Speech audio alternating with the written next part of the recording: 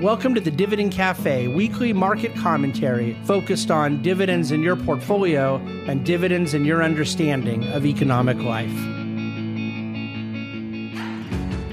Well, hello and welcome to the weekly Dividend Cafe. I am very excited. It was kind of some extra work this morning in putting together our written Dividend Cafe. And I'm excited for the message. I am also going to tell you, for those listening to the podcast, watching the video, I think I say this maybe like one every 3 episodes that you have to go to the Written Dividend Cafe. But there's 20 charts at dividendcafe.com, and I really think that everything I'm about to say is going to have a fuller experience when you can attach it to some of the visual reinforcements, the different charts that are there. So check that out.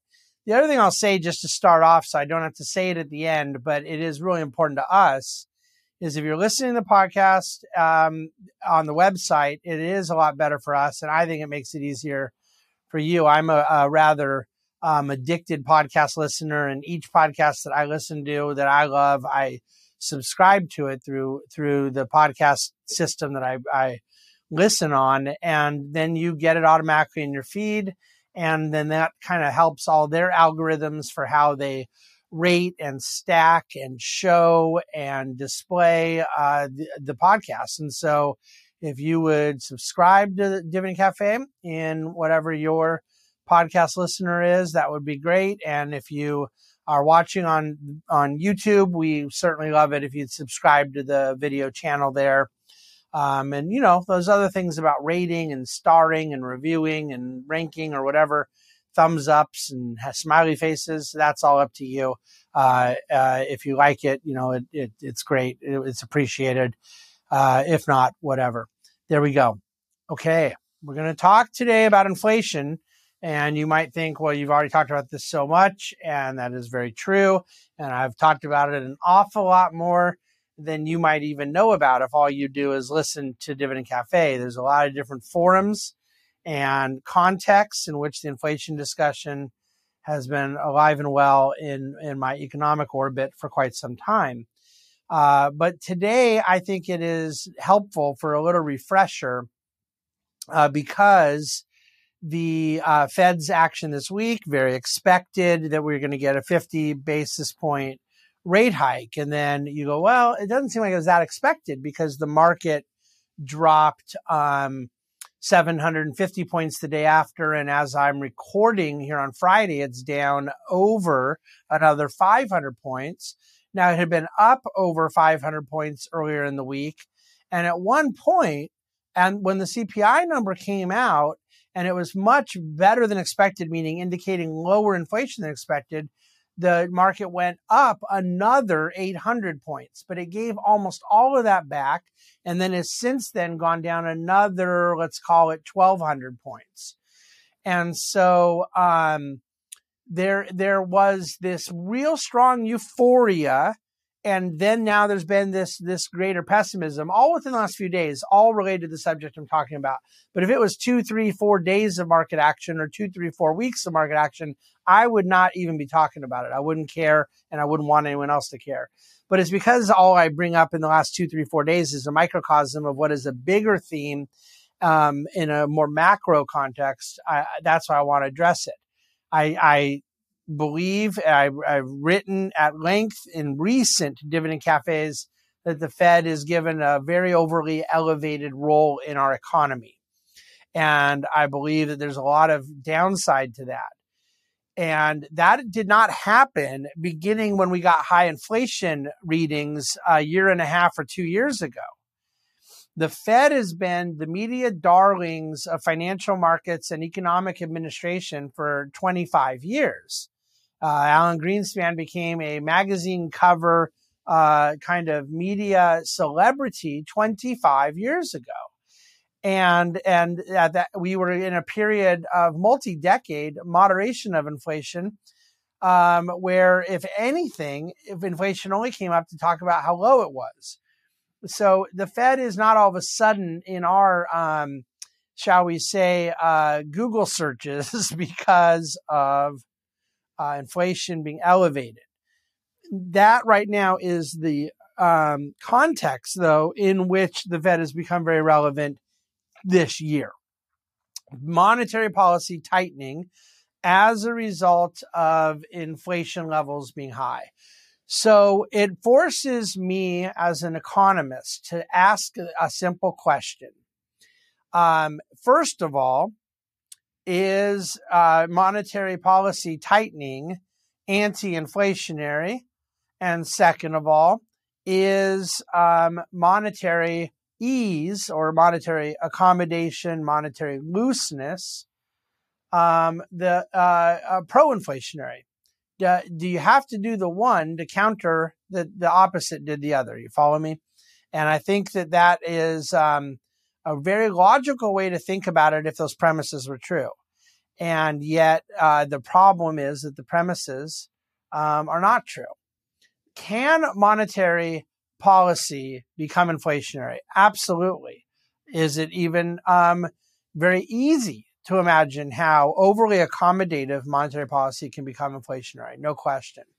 In this particular context, I'm going to suggest that we really right now have in the data an overwhelmingly obvious body of evidence pointing to a different primary causation of the 21-22 inflation that then calls into question what A, ought to be happening, which is kind of less relevant to me as an investment manager, and B, what we can expect will be happening. And so I'm going to unpack all that for you here today, okay? Let's kind of review some basics here. I think that monetary policy being overly accommodative can be an absolutely awful thing. The very last Dividend Cafe I wrote on the Fed unpacked this at great length. I gotta think it's 50 Dividend Cafes I've written in the last several years, referring to some aspect of distortions and trade-offs and challenges and instabilities that overly accommodative therapeutic monetary policy, a real reliance on interventionist monetary policy represents. And so when I say that I am firmly convinced that Fed monetary policy was not the primary cause of the 2021 through 2022 inflation, that is not to say that I am defensive of, supportive of, fond of that level of monetary policy. I'm actually not. And the analogy I use in Dividend Cafe today that I'll share with you is I can very well say that fast food, excessive eating of fast food does not cause osteoporosis without you having to hear me as saying that I think fast food is healthy or good for you or doesn't do damage to your heart. But when someone misdiagnoses what a bad thing will do, that doesn't help us any more than saying that a bad thing is a good thing. And in this particular case, I think that prolonged and excessive accommodative monetary policy, meaning a 0% interest rate for way too long a period of time, and additionally piling on with trillions of dollars of quantitative easing for too long of a time, that I think it does a lot of damage, that it creates a lot of instability, it distorts price discovery, all the things I talked about just in very recent Dividend Cafes. And yet I am perfectly within the bounds of logic to still say, despite those criticisms, I don't think it's the primary cause of the current inflation. Now, two caveats. First of all, that doesn't mean easy accommodative monetary policy can't be inflationary. I'm just simply saying in this particular context, I don't think it was the primary cause. Being reckless with the money supply can absolutely be inflationary. And the number one underlying tenet of monetarism, I fully agree with one of the greatest economic minds who ever walked Earth, Milton Friedman, that inflation is a monetary phenomena and that effectively the definition is too much money chasing too few goods and services. And I've written a bunch about how velocity was always stable in that period, and it's a declining velocity brought on by the diminishing return of excessive fiscal and monetary policy that has altered the way in which we interpret that quantity theory of money and that formula for monetary inflation. But nevertheless, the basics of there are two people on a desert island and there are absolutely no products or services on the island. There's just 10 bananas and that's it. And there's 10 units of currency. Let's call them dollars. There's $10 and 10 bananas and there's no more people. And then you fast forward a week and there's still nothing but 10 bananas and two people, but now there's $20. We've just dropped 10 extra bucks from the moon. Then obviously the price of the bananas I expect to go higher. That's a classic, isolated, easy to define case of monetary inflation. That you devalued the currency and it resulted in the product price going higher.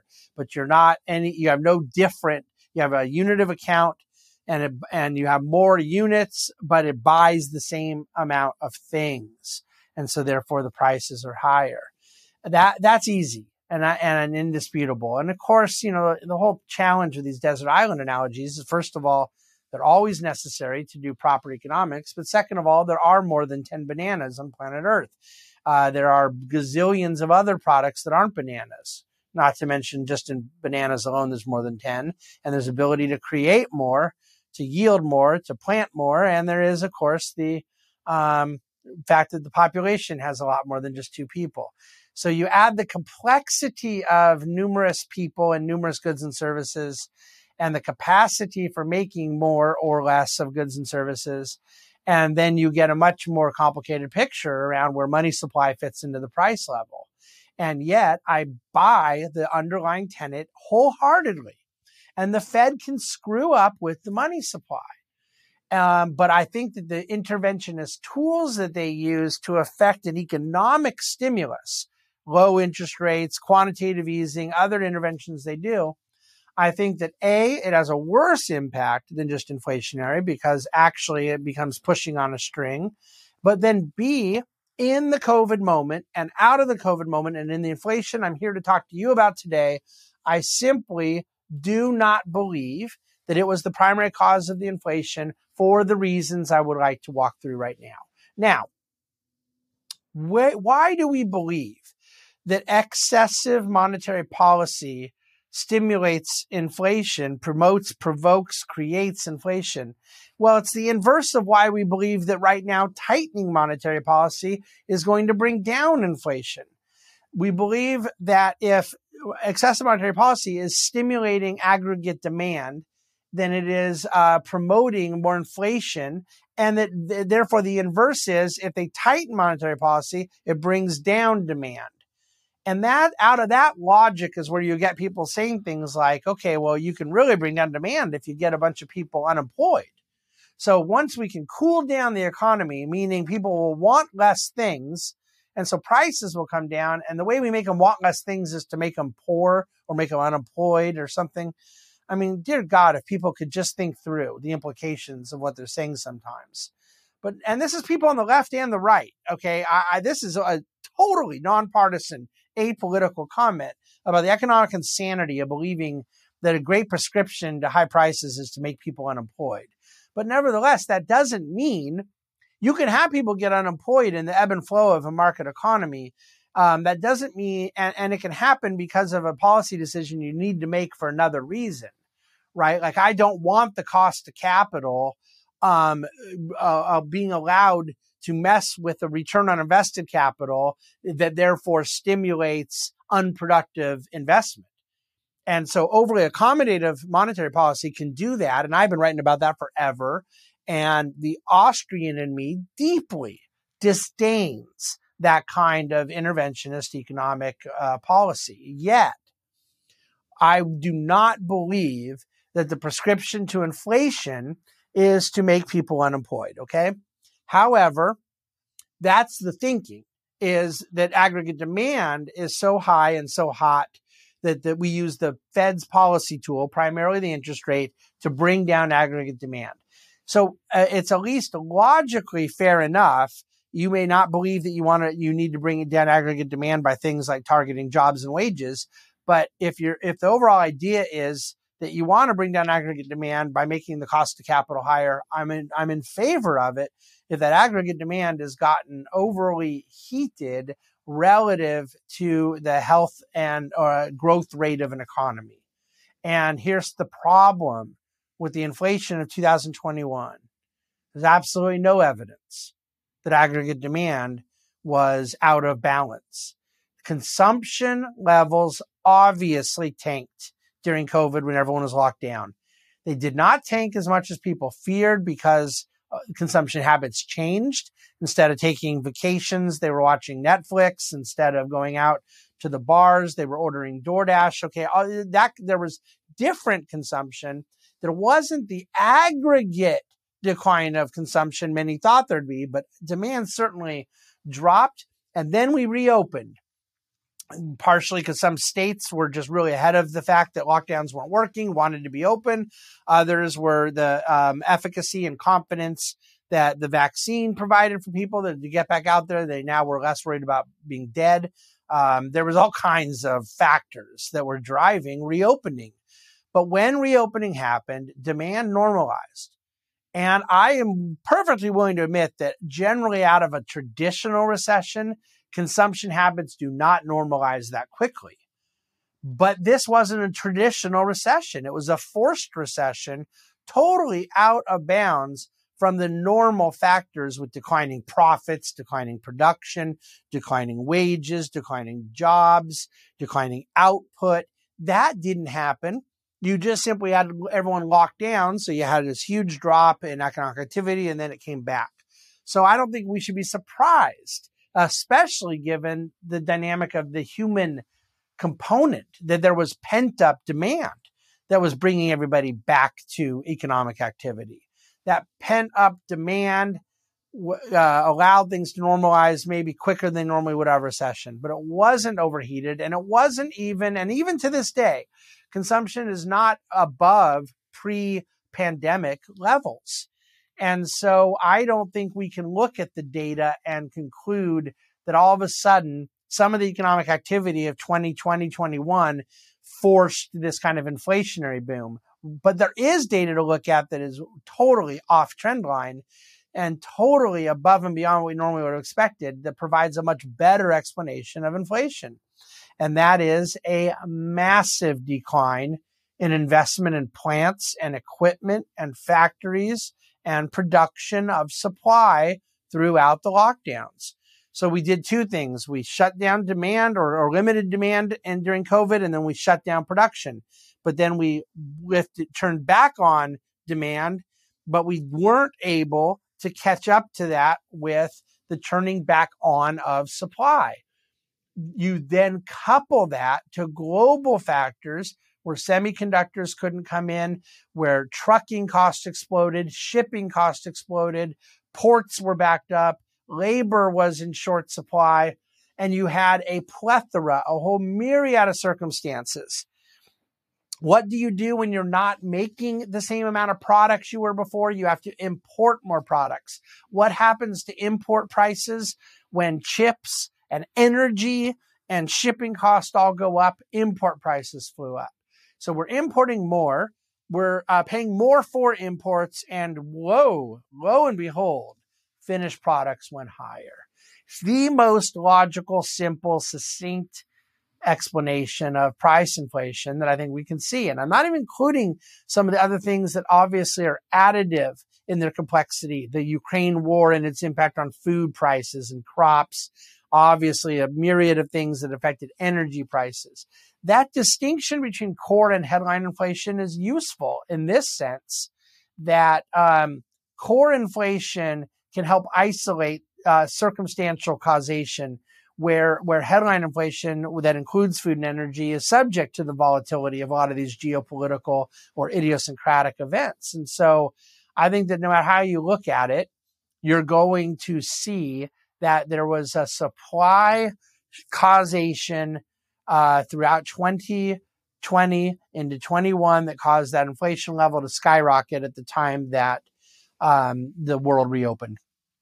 And commodity prices and so forth went up with it.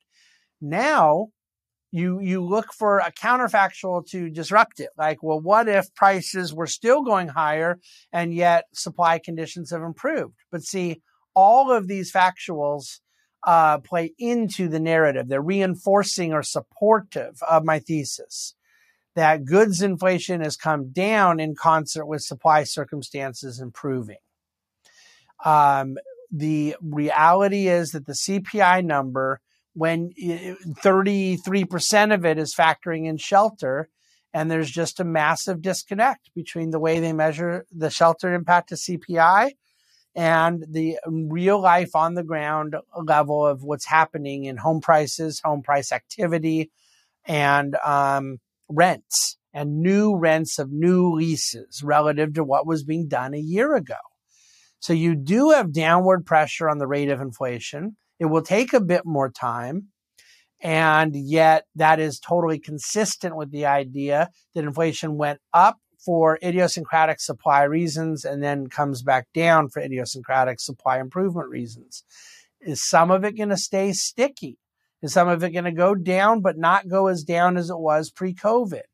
Where does housing fit into this? There are other questions as well. I'm talking generally about what people mean when they use the term aggregate demand factors and aggregate price level. I prefer to always unpack it, always be in the weeds. I don't like the term the price level, but I'm dealing with the vocabulary one uses when talking about these subjects. The housing component, I don't understand why we don't constantly have a separate conversation about that, because it is a levered asset class that is highly rate sensitive and therefore highly connected to Fed monetary policy. So I can write a 4-page paper, or I think Div and Cafe is probably today, if you were printing it out, 10 or 15 pages, I don't know, making the case as I do that the price inflation in many of the things we're experiencing are not Fed related. And yet I would argue tooth and nail and emphatically that price inflation in housing was Fed related. Not entirely. The limited supply factors in housing that we've dealt with post-crisis are not Fed specific, and they are a big factor. And they're also why there's a certain floor underneath housing that once this bubble we've been in finishes a correction, I think it's in very early innings of that, but once it finishes, there is a floor underneath housing because of those limited supply factors. But the reality is that having interest rates go as low as they did in 2020 took a supply-constrained asset like housing and then just threw gasoline on that fire, pushing up yet another bubble, the second housing bubble we've had to go through now in less than 20 years. That I'm perfectly willing to say has a huge connection to monetary policy. But in the broader and the Fed, by the way, could look at it right now and say, by getting mortgage rates up to 7%, the Fed funds rate now back above 4%, we've clearly done something that's going to have a big impact in housing, and that's going to play out over the next year, no doubt. But does the Fed have to continue tightening to bring down overall inflation? Well, the Fed may not see it yet. The Fed may need to continue talking differently. The Fed may, for all I know, disagree with me. I'm not convinced that's the case. I'm convinced there's a delta between what they have to say and what they believe. And I'm convinced there's a delta between what they believe and what the reality on the ground is. But where those two deltas overlap, I don't know. I do know this. That the rate of inflation that was so problematic politically and certainly in the impact it was having on what actual people were paying for things, particularly lower income and middle class wage earners were paying for things, I think that level of inflation is on its way down. And you see that across virtually every category. And there might be idiosyncratic causes to it coming down, just like there are idiosyncratic causes to it going up, from energy to food to housing, but then the core goods and more you look right now at a disconnect between like apparel inflation versus entertainment, right? There are different elements But at the level we're talking about in terms of aggregated prices, I think one of the least efficacious tools to bring down that price level is monetary policy, because monetary policy had such a minor role in how those prices went up to begin with. So the fact that it is very convenient and politically opportunistic and any number of other things to paint a simpler narrative on this doesn't change the fact that we really clearly see abundant evidence provided with chart after chart in Dividend Cafe as to why a supply causation does not lead to a monetary remedy. So what does it mean then for investors? Well, one of the hard parts is that if one is convinced I'm right about the causation, that doesn't necessarily help how they allocate their portfolio if the Fed is not also convinced, right? I always talk about how we have to invest for what is, not what we believe it ought to be or should be. And so what the Fed will really do is a whole different story. Now, I'm not at all convinced, and this has been pretty empirically proven this year. I'm not convinced that a lot of the things that an investor ought to be doing are negative in this environment. Even when they're putting downward pressure on asset prices, that's the least of my concerns. The multiple of the S&P being above 20 was too high, and higher interest rates bringing it back down is a good thing, because I don't like overvalued assets. The longer they're overvalued and the more overvalued they get, the worse the pain and hangover will be. And so avoiding overvaluation is a constant theme.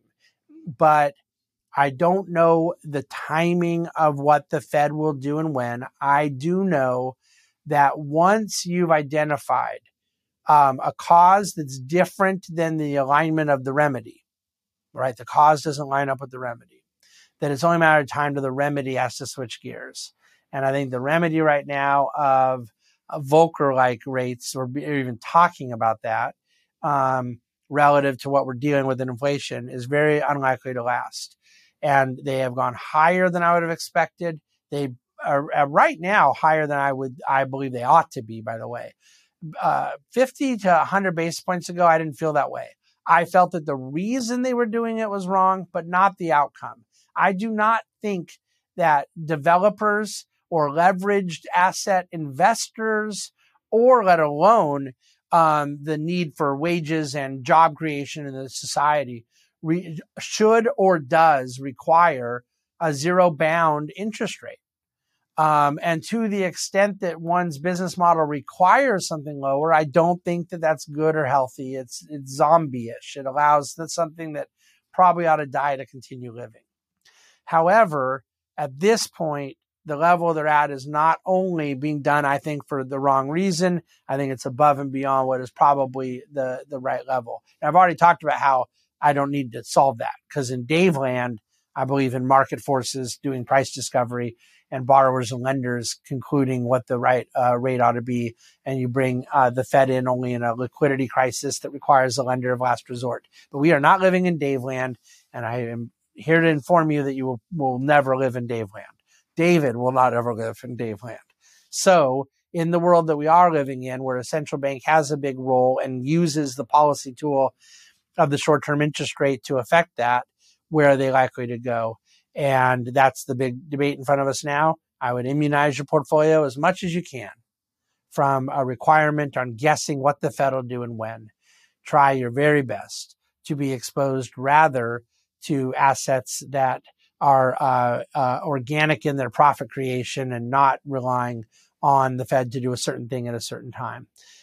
With bonds, it's almost impossible because there's such a direct connection. And with assets that are really dependent on price earnings ratio expansion, it's very hard because the interest rate informs the valuation of a risk asset so much. But in terms of a more conservative and more cash flow based portfolio, we talk all the time about how we believe one can remedy some of those things. It's my view on the Fed, but more importantly, my view on inflation right now. And one day I'm very convinced the entire narrative will change. And then this leads to a 10-year or 20-year or 30-year investment objective conversation. is when the current inflationistas go back to realizing the Japanification we're in, the deflationary forces we're forced to reckon with, then what makes the most sense for one's portfolio long term. I think about these things in different time horizons every single day. I think we act upon them in a wise way, but this is the subject of the Dividend Cafe, to understand why things are happening with inflation and with disinflation, and then what the Fed is doing and ought to be doing and will be doing, so we can formulate actionable investment thesis around that. I hope it's been helpful. I've covered a lot of ground. I got to get back to my desk at this point, and I would encourage you to reach out with any questions anytime. Have a wonderful weekend. And just by quick recap, there will be no podcast or video for DC Today next Monday through Thursday, but I will be doing the written every day. Mondays will be a long written, and Tuesday through Thursday we'll have the normal, written market summary with an Ask David section and all that, but not a podcast video as we're dealing with all of our holiday stuff and so forth. Then on Friday, there will be a special Dividend Cafe. I'll leave you in suspense on that. And we'll go into the Christmas weekend. And then in the final week of the year, we'll basically be shut down. That Monday is the holiday anyways. And I'll be writing my annual white paper, getting ready for the first Dividend Cafe of 2023 to be a really, really special, comprehensive review of 2022 and forecast of 2023. So that's our plan and schedule for the next couple weeks. Thanks for listening to, watching, and reading the Dividend Cafe. The Bahnsen Group is a group of investment professionals registered with Hightower Securities, LLC, member FINRA and SIPC, and with Hightower Advisors, LLC, a registered investment advisor with the SEC. Securities are offered through Hightower Securities, LLC. Advisory services are offered through Hightower Advisors, LLC. This is not an offer to buy or sell securities. No investment process is free of risk. There is no guarantee that the investment process or investment opportunities referenced herein will be profitable. Past performance is not indicative of current or future performance and is not a guarantee. The investment opportunities referenced herein may not be suitable for all investors. All data and information referenced herein are from sources believed to be reliable. Any opinions, news, research, analyses, prices, or other information contained in this research is provided as general market commentary and does not constitute investment advice. The Bahnsen Group and Hightower shall not in any way be liable for claims and make no expressed or implied representations or warranties as to the accuracy or completeness of the data and other information, or for statements or errors contained in or omissions from the obtained data and information referenced herein. The data and information are provided as of the date referenced. Such data and information are subject to change without notice. This document was created for informational purposes only. The opinions expressed are solely those of the Bahnsen Group and do not represent those of Hightower Advisors, LLC, or any of its affiliates. Hightower Advisors do not provide tax or legal advice. This material was not intended or written to be used or presented to any entity as tax advice or tax information. Tax laws vary based on the client's individual circumstances and can change at any time without notice. Clients are urged to consult their tax or legal advisor for any related questions.